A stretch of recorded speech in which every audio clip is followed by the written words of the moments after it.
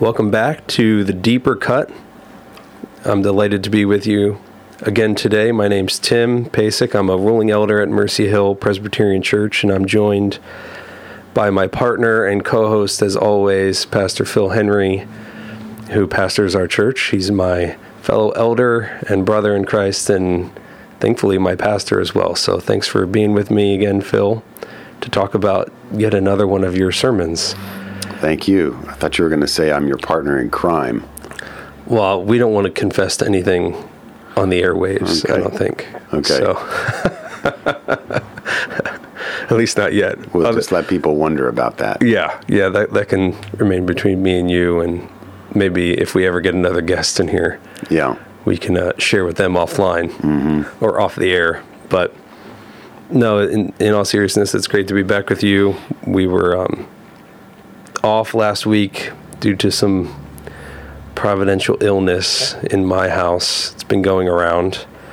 That happens when people hang around me a lot. They get sick. I don't think it had anything to do with you, okay, Phil. But the last time we met was 2 weeks ago, which was before the Thanksgiving holiday. I hope you had a good holiday, actually. You were telling me on our last show that you were having 17 people over, something along those lines. I don't think all those came, but I think in the end maybe it was like 11 or 12. But this was my 5th year roasting turkey on my charcoal grill, and it was amazing.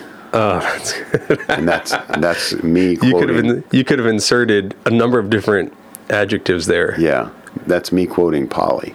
Okay. Well, that's good. So, plus, because it was my 5th year, she particularly appreciated it. It was much less stressful for her. I guess I add stress to some people's lives sometimes. I try not to. Yeah, you're a pastor. You should be relieving stress. Yeah, but just not in your own household. In my own household, I need to make sure I'm not adding stress to people's lives. It's God's sanctifying work in me. Thank God for that. He does that to all of us.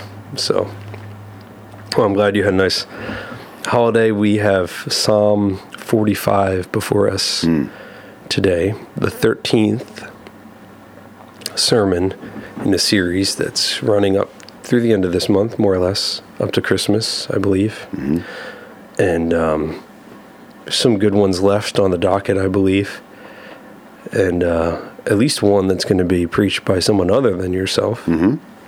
So we'll see if we can twist that preacher's arm to come in and talk about his sermon after the fact. But I'd love it. You preached Psalm 45 yesterday at our church. I thought it was an excellent sermon. We were talking before we went on air, as we tend to do, have the podcast before the podcast. I said you were firing on all cylinders. So was there something about this psalm in particular that got the juices flowing, or what stood out in particular about this one? We don't have to relive the question of why did you pick Psalm 45 per se, but any interesting thoughts you want to jump off with about Psalm 45 that you enjoyed in your preparation, or you wish you would have had a little bit more time than the limited time we are able to allot for you to preach on a Sunday morning? Well, that reminds me how much I appreciate your time for these conversations, because they, I don't know what people who listen think, but this is as much for me as it's for anybody else. Preaching is a labor of love, and I always feel a little sad when the sermon's done, and I take a look at that. Speaking of turkey, I take a look at that turkey and see all the meat on the bone that we didn't get to enjoy, and it's good for my soul to be able to continue to be immersed in and engage and, I guess, walk with the text but in a more conversational form. It's definitely edifying for me. Whether it helps anyone else or not, I don't know. It helps me. Okay. So that's two of us then. Yeah, we do this for just us. Yeah. Yeah. So having said that, I heard a sermon preached on Psalm 45 about 3 or 4 years ago by kind of a prominent preacher in our tribe, or in some of the ponds that we swim in. And I was a little disappointed that it was, and it was preached to a group, or I guess it was at a conference. This is an above average group. Like, these are people who bought in and they're read in, and they've got all the updates to the operating system. These are theologically minded people, and the sermon disappointed me to some degree, which made me feel, I guess, a little self-conscious that I might be proud or cocky, because he's an accomplished fellow. But it also reminded me I'm getting older. Like, I've been doing this a long time, and I wasn't just the kid with stars in his eyes at a well-known preacher. I was keeping up with him. And, you've entered maybe the ranks of a journeyman when you look at the master and you see that maybe he missed a few steps that could have helped but you're not going to tell him that. You're still learning, you're still a student, and I am. But one thing I noticed was he simply preached Christ from this text. And by that I mean he treated it more or less as completely as an allegory of Christ in the church, and I may not be remembering completely, but the way I remember it in my mind was there wasn't enough contextual situating of the text in an actual marriage. It does say it's a love song. So I have the same problem, and this is a genre, by the way. The allegory of marriage is a genre in the Bible that shows up in 3 key places. Song of Songs, particularly in chapter 3, which is probably Solomon's marriage. And then Hosea 1, 2, and 3 is kind of a lived allegory. And then Psalm 45. It's the only psalm that is a so-called love song. So I was drawn to the text because of its uniqueness in the Psalter, and because of the unique challenge of preaching what I think is both a human love song of sorts, and that has to be unpacked if we want to talk about what kind of love song Psalm 45 is. But it's both a human love song and a song about the ultimate lover, who's Christ. And I think both need to be preached for this psalm to do justice to the psalm. So I tried to do that. Yeah, I think you were very successful in that. You made the punny joke of, those things are kind of wedded together. Yeah, they are wedded. And they really are. I'm thinking they're intertwined in a way that can't be separated. Mm-hmm. And but even that phrase in our lexicon, when we talk, those two things are wedded, and we're just talking about cars or, anything other than marriage. Right. To say that something is that closely connected points to the very thing that we're talking about, which is that marriage has a dimension that transcends itself. And that's by design. So we can't just talk about the transcendent thing without talking about the concrete thing. It's a little bit like church without a sacrament.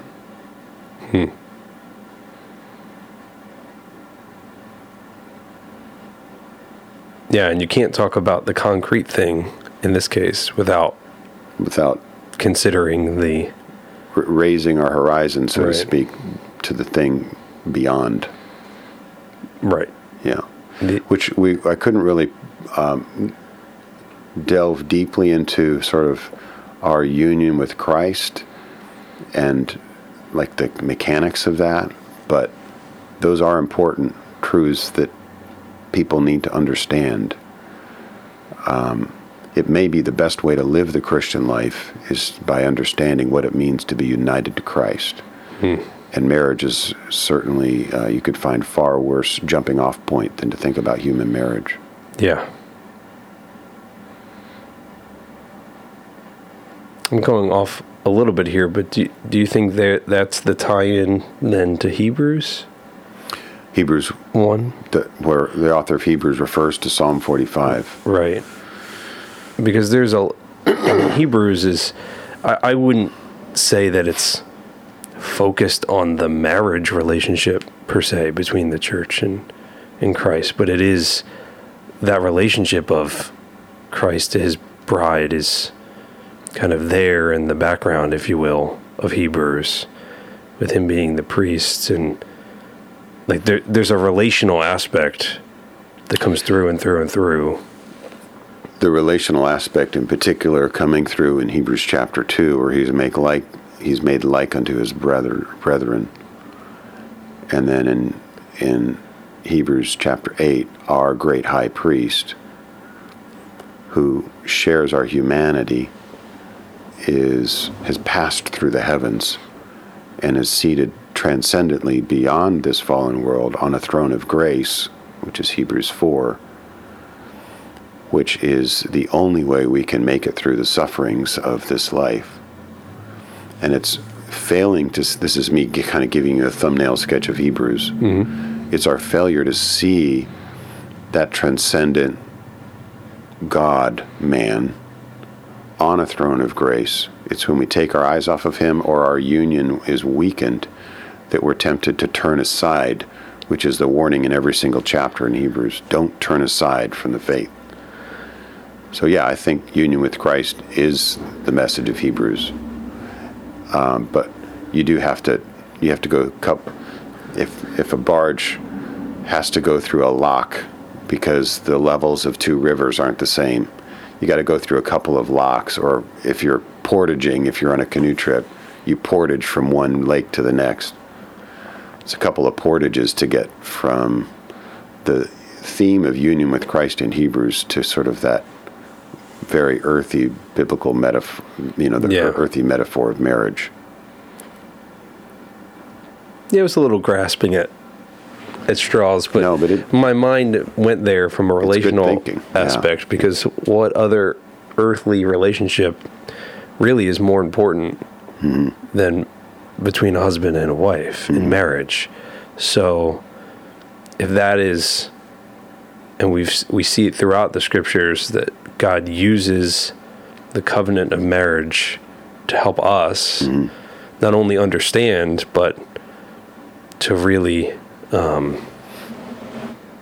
it's integral. Like it's built right into us. You mentioned it's part of creation.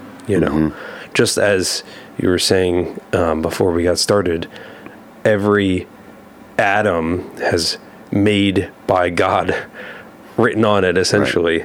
Right. So too, that relationship that we have with Christ as his bridegroom in the church is on everything. Mm-hmm. And so if that's so integral, then I feel like all other relational aspects with Christ have to they ultimately kind of channel back into that in a way. Good point. Building on that, and a little bit of an interesting aside, I would say there's two key relationships, biblical relationships, which help us understand, two key human relationships which help us understand our relationship with God, marriage being one, the second being that between a father and a son. So both are primal or basal in the divine being, and I guess, created by God as realities in our experience for the purpose of teaching us about him. So Hebrews does pick up on the Father-Son theme. The book of Hebrews does in some pretty amazing ways. Christ as Son is a key point of the book of Hebrews. He's the Son.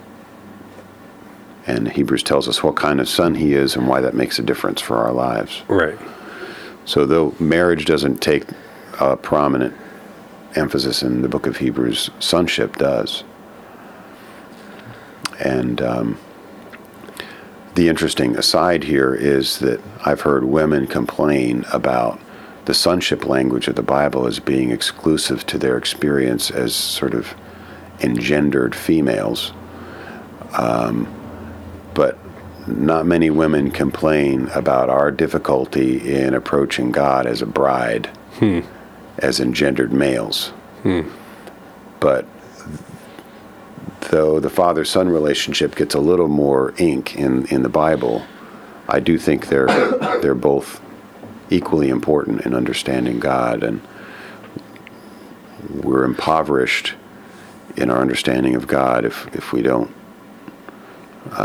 You don't have to be a son, in other words, in order to appreciate God the Father. Neither do you have to be married necessarily to appreciate the bridegroom, but it goes both ways.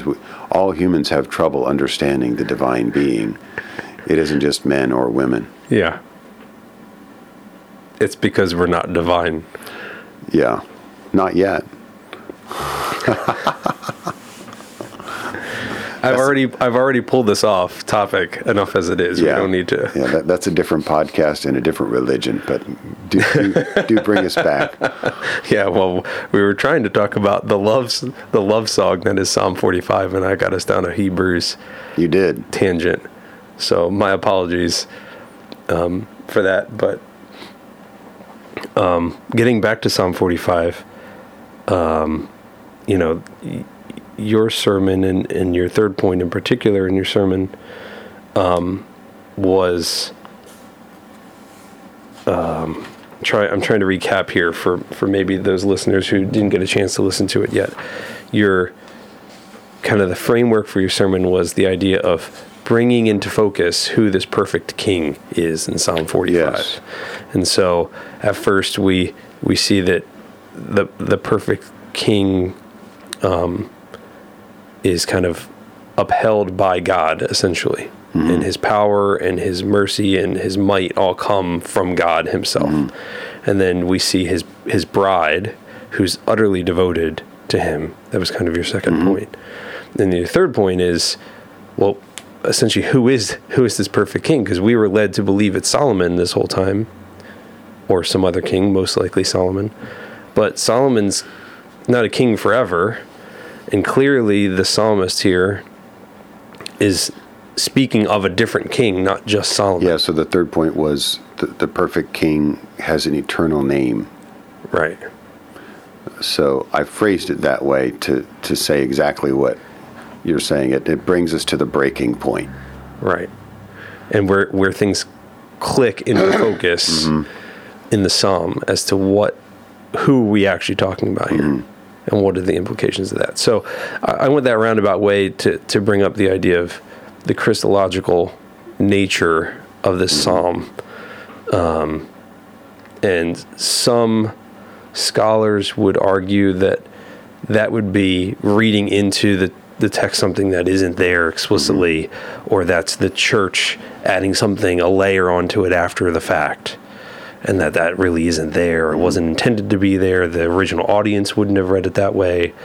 It wasn't meant that way by the author of the psalm, which may be, true to an extent, but we believe all scripture is God-breathed. And so, God uses this for his church throughout all of history, not just for the original listeners of the psalm or even readers of the psalm. But why...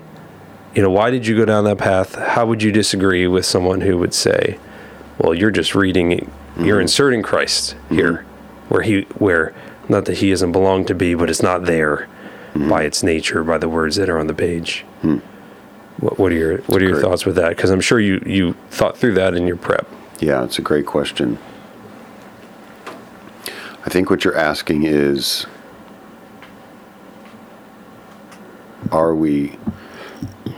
is the person who reads his or her Bible warranted in reading Psalm 45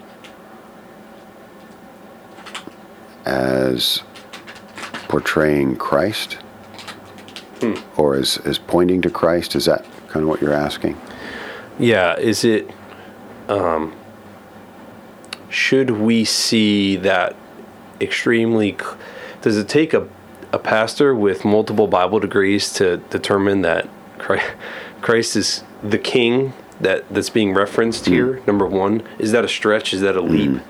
I don't think that it is. Just for the record, I'm not trying to set you up in a conversation where that's adversarial or anything like that. But I'm just curious as to, in your prep and with the Spirit's leading in your preaching, you know, that was a clear connection for you. That was the whole sermon. Yeah. Was Jesus is the perfect king. Right. And we are his bride. Right. And the Bible talks about that explicitly in the New Testament. And we've already talked about how the Bible throughout, really from the garden, talks about marriage and the importance of that covenantal relationship. But when you're looking at Psalm 45, it's the only love song in the Psalms in this way. And there's this interesting aspect of, well, who is the king that's being referred to here? So how do you get to Christ? And I don't want to say should that, but you know, in your opinion, when you were prepping and when you preached a sermon, that's the connection that you made. So I guess I'm just trying to peel back the curtain a little bit and understand, well, if I read Psalm 45 on Saturday, how would I have noticed that? Why would someone not go there? Because I think it's a clear connection. Good. You. But someone might not see that so clearly or disagree to some extent. I don't know if I clarified my question at all. No, that's good. That's good.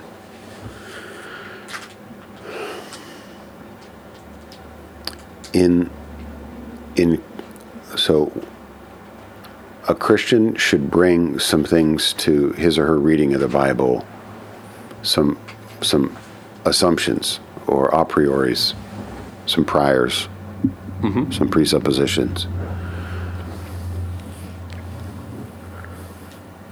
And this isn't the space to talk about what all of them should be, but the Bible isn't just a book that you can pick up from Barnes & Noble and just start reading, the latest, Mitch Rapp story. Right. There's a way to read the Bible. So here's one way that you need to read the Bible. Whenever you see a king, you are to think of God. God's the first king. So the Bible presents itself as a document that believes this. Whether you believe it or not is another matter. But the Bible, and this is true of all the individual books of the Bible, sort of jointly, separately, but also the Bible as a collection, the canon of Scripture, the 39 books of the Old Testament in this case, makes this claim jointly, as a collection. It makes this claim that God is a king. But it isn't just saying that God is a king. The Bible is claiming, the Psalms claim, Psalm 45 makes this claim, Genesis makes this claim, that the thing we call a king, we only call it a king because God is the first king. So the thing that you and I call a king, or we think about when we think about a king, whether it's, King George III or Princess Diana or, whoever, another, the king of Saudi Arabia, only shares in some aspects. It's a partial reflection of God the King. God's the original king. So there, I'm told that arteries send blood to the tissues and veins pump it back. And veins have valves on it to keep it going backwards. This is a one-way street, and you got to get the direction right. Otherwise, you're going to get a ticket in your Bible reading. We didn't look at kings and say, oh, since this world seems really big and amazing, and I couldn't have done it myself, then there must be something out there that did it. We'll call that thing a divine being. And since the most powerful person I know is a king, we'll say that that divine being is a king. And let's write this down in a psalm. Right. That's the wrong way. You get a Bible ticket for reading the Bible that way. The Bible wants you to read it. Again, you may reject the Bible altogether, but this is how the Bible asks you to read it. God is the primal, original king, and everything we know about kingship is a derivative and a poor photocopy of that original. So when you come to Psalm 45, that was a little lesson in hermeneutics, how we interpret. You see a story, a purportedly a love story of a marriage ceremony between a king and his bride. You're to look at this story and to see the ways in which it does and doesn't encapsulate the primal kingship of God, which has never not existed. There was a time when there were no humans and no human kings. But God has always existed in what we now know of retroactively, because he told us this, going all the way back to when time began and then before there was time. Mm-hmm. The thing that we appreciate and understand and conceptualize as kingship, which we are now calling kingship, has always been true of God. Right. So you can't read about kings in the Bible anywhere, whether it's David committing adultery with Bathsheba, which is a negative example, or David defeating Goliath, which is a positive example, or the wedding of Solomon and the daughter of Pharaoh, which maybe isn't what this psalm is describing. It's describing some wedding between a king and a bride. That's what Calvin said, and so I just conveniently adopted it because it's less abstract. So I want to put one. I don't necessarily think it's Solomon, but I'm using my imagination, saying it could be Solomon. Yeah. Let's just talk about it as if it's Solomon, because it's going to be hard to preach this for a mom with a baby on her knee if we can't put some names and faces to this thing. And it could very well be Solomon. It could be. Could be. Ophir doesn't show up all that often. No, it doesn't. In Scripture, as far as I remember. Yeah. So Ophir is a nice place to hang Solomon's hat. Yeah, yeah. What do you think about my little hermeneutics? No, I think it's very helpful, and true. Like the Bible itself has a priori assumptions built into it. To your point, right. And so we need to understand what those are if we're to understand what the Bible's saying. Do you like that one about getting a Bible reading ticket? I made that up myself. I want to know who has jurisdiction to offer these tickets. And how do you get one of those nifty get out FOP of jail. Yeah. I need one of those. Wow, that just set my brain going in many directions. Yeah.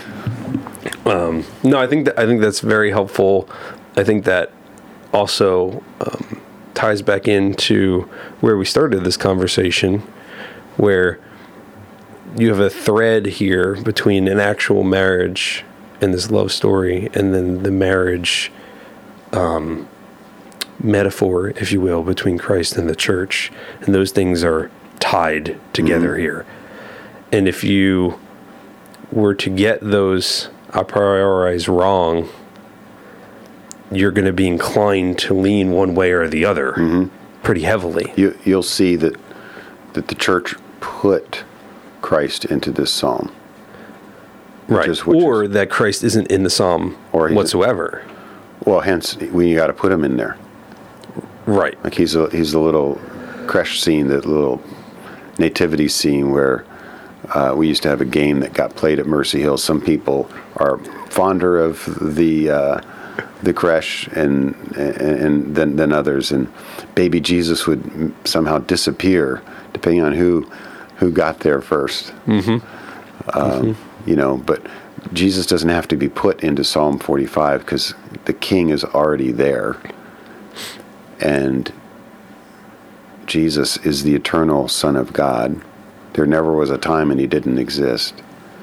And so when he appears as the incarnate King, which is what the wise men came seeking, the great irony of the Christmas story is that the wise men come to so-called King Herod asking for the king. Right. You couldn't craft a more painful insult than that. It'd be like someone coming to me and saying, "Who's the pastor of this church?" I'm like, "I am."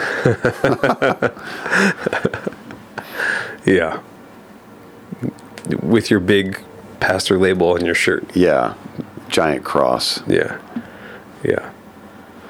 But, I mean, again, the point being that if you don't get those right off the bat, then you're either going to insert Jesus, like you were saying, or what I was trying to say is you might vehemently argue that Jesus is not to be inserted into this at all. And it's just a...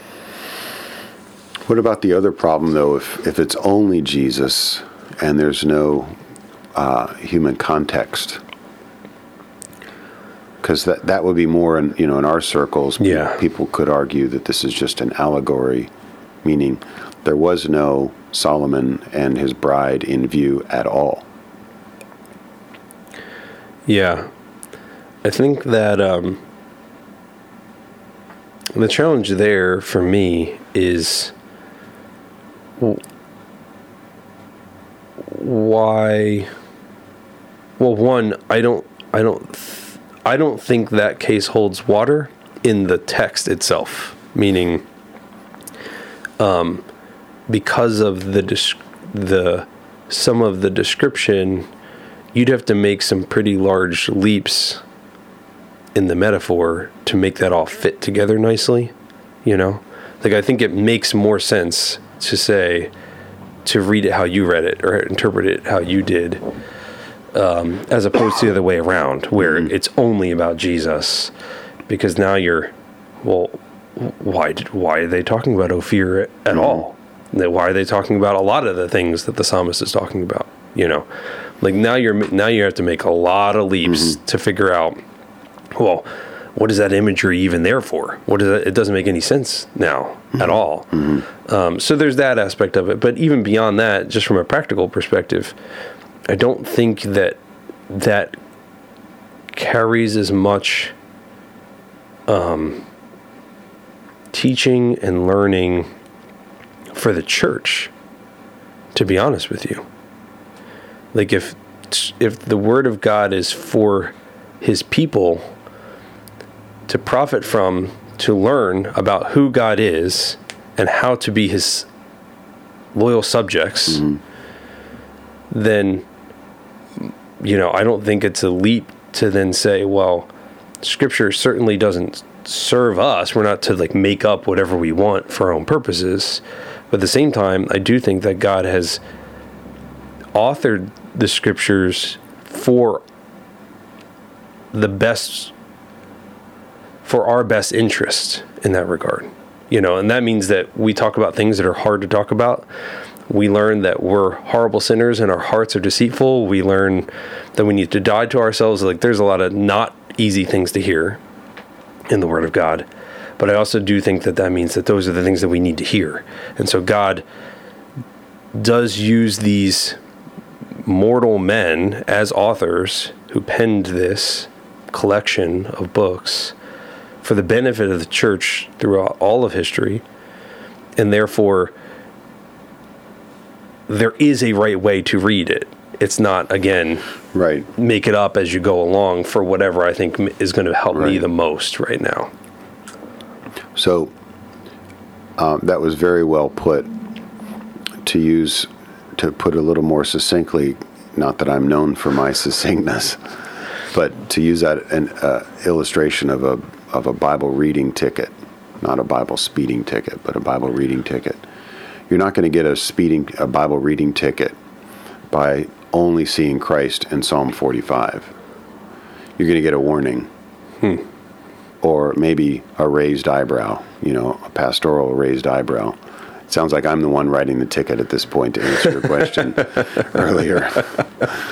I didn't know I had this power. Or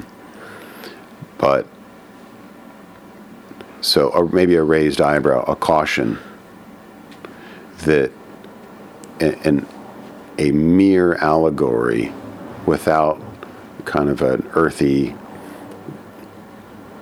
salt of the earth kind of grounded context in our human experience, like a real marriage between a real king and a real bride,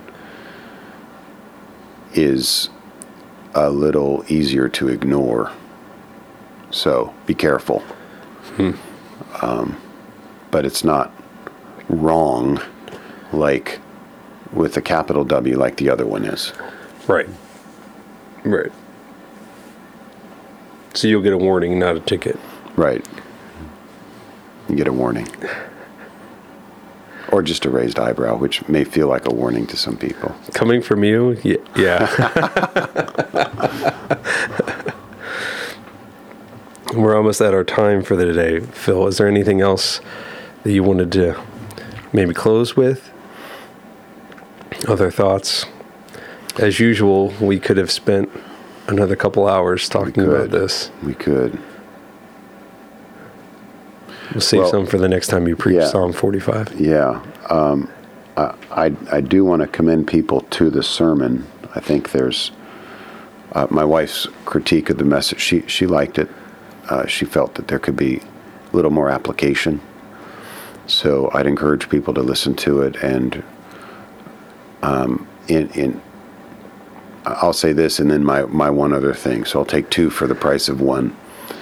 I want to encourage and remind people that when I make application, I'm not trying to do the work for you. I'm trying to get you started. So I mentioned human marriage, and I mentioned singleness, and I mentioned sanctification.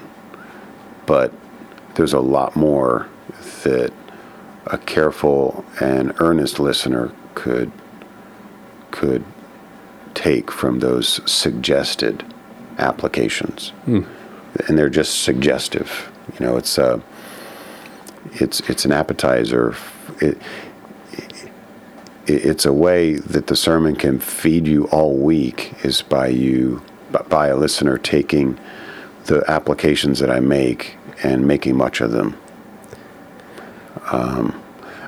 Some of my favorite feedback on a message is, when you were preaching, I thought of this. And sometimes it comes in the form of, when you're preaching, I thought of this. Why didn't you say that? And I said, I will sometimes say with like a twinkle in my eye or a half smile, I'll say, I didn't need to. You did. It's not my job to think of all these things. Mm-hmm. Like you were actually playing your part in the message. In that sense, it's a group effort where I kind of get the ball rolling, and then your brain is firing. And as you're looking off in the distance, I'm not worried that you're not listening. Whether you're thinking about your shopping list or your fantasy football league, I have no idea. But a good listener is going to be thinking about things besides what I'm saying as the word is kind of worming its way down into our heart in special ways.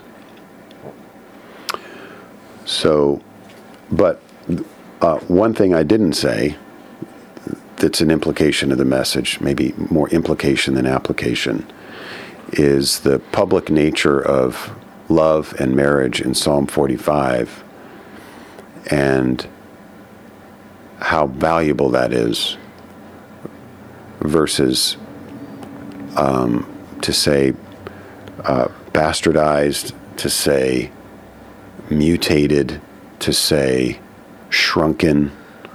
These are vivid terms that suggest our understanding of marriage and love as purely private and personal and individualized not only is exactly opposite Psalm 45, but it is exactly what the problem is in relationships today.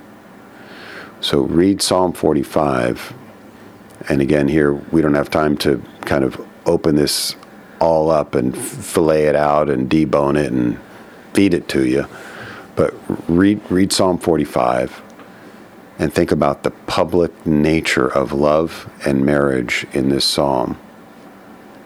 And think of it as a paradigm for every single relationship. Every single romantic relationship needs to be public, like Psalm 45 is public. And when I say public, I guess that begs a question. What do I mean by public? Without going into all of it, I'll commend an article that a recent article that Aaron Renn in his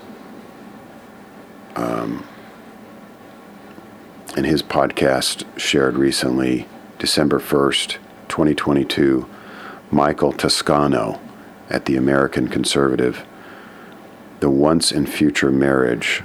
As conservatives pursue family policy, they should strive to resurrect the idea of public marriage.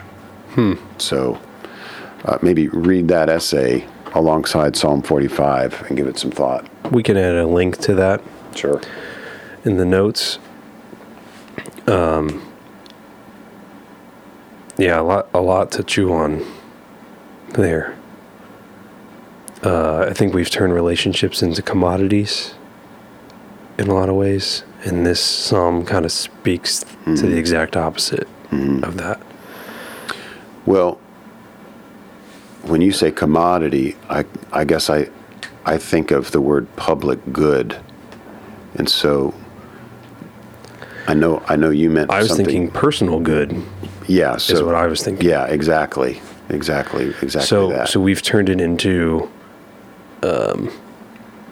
almost an exchange of what's the value I'm getting, which makes it very, very personal, and to your point, the exact opposite of public. Right.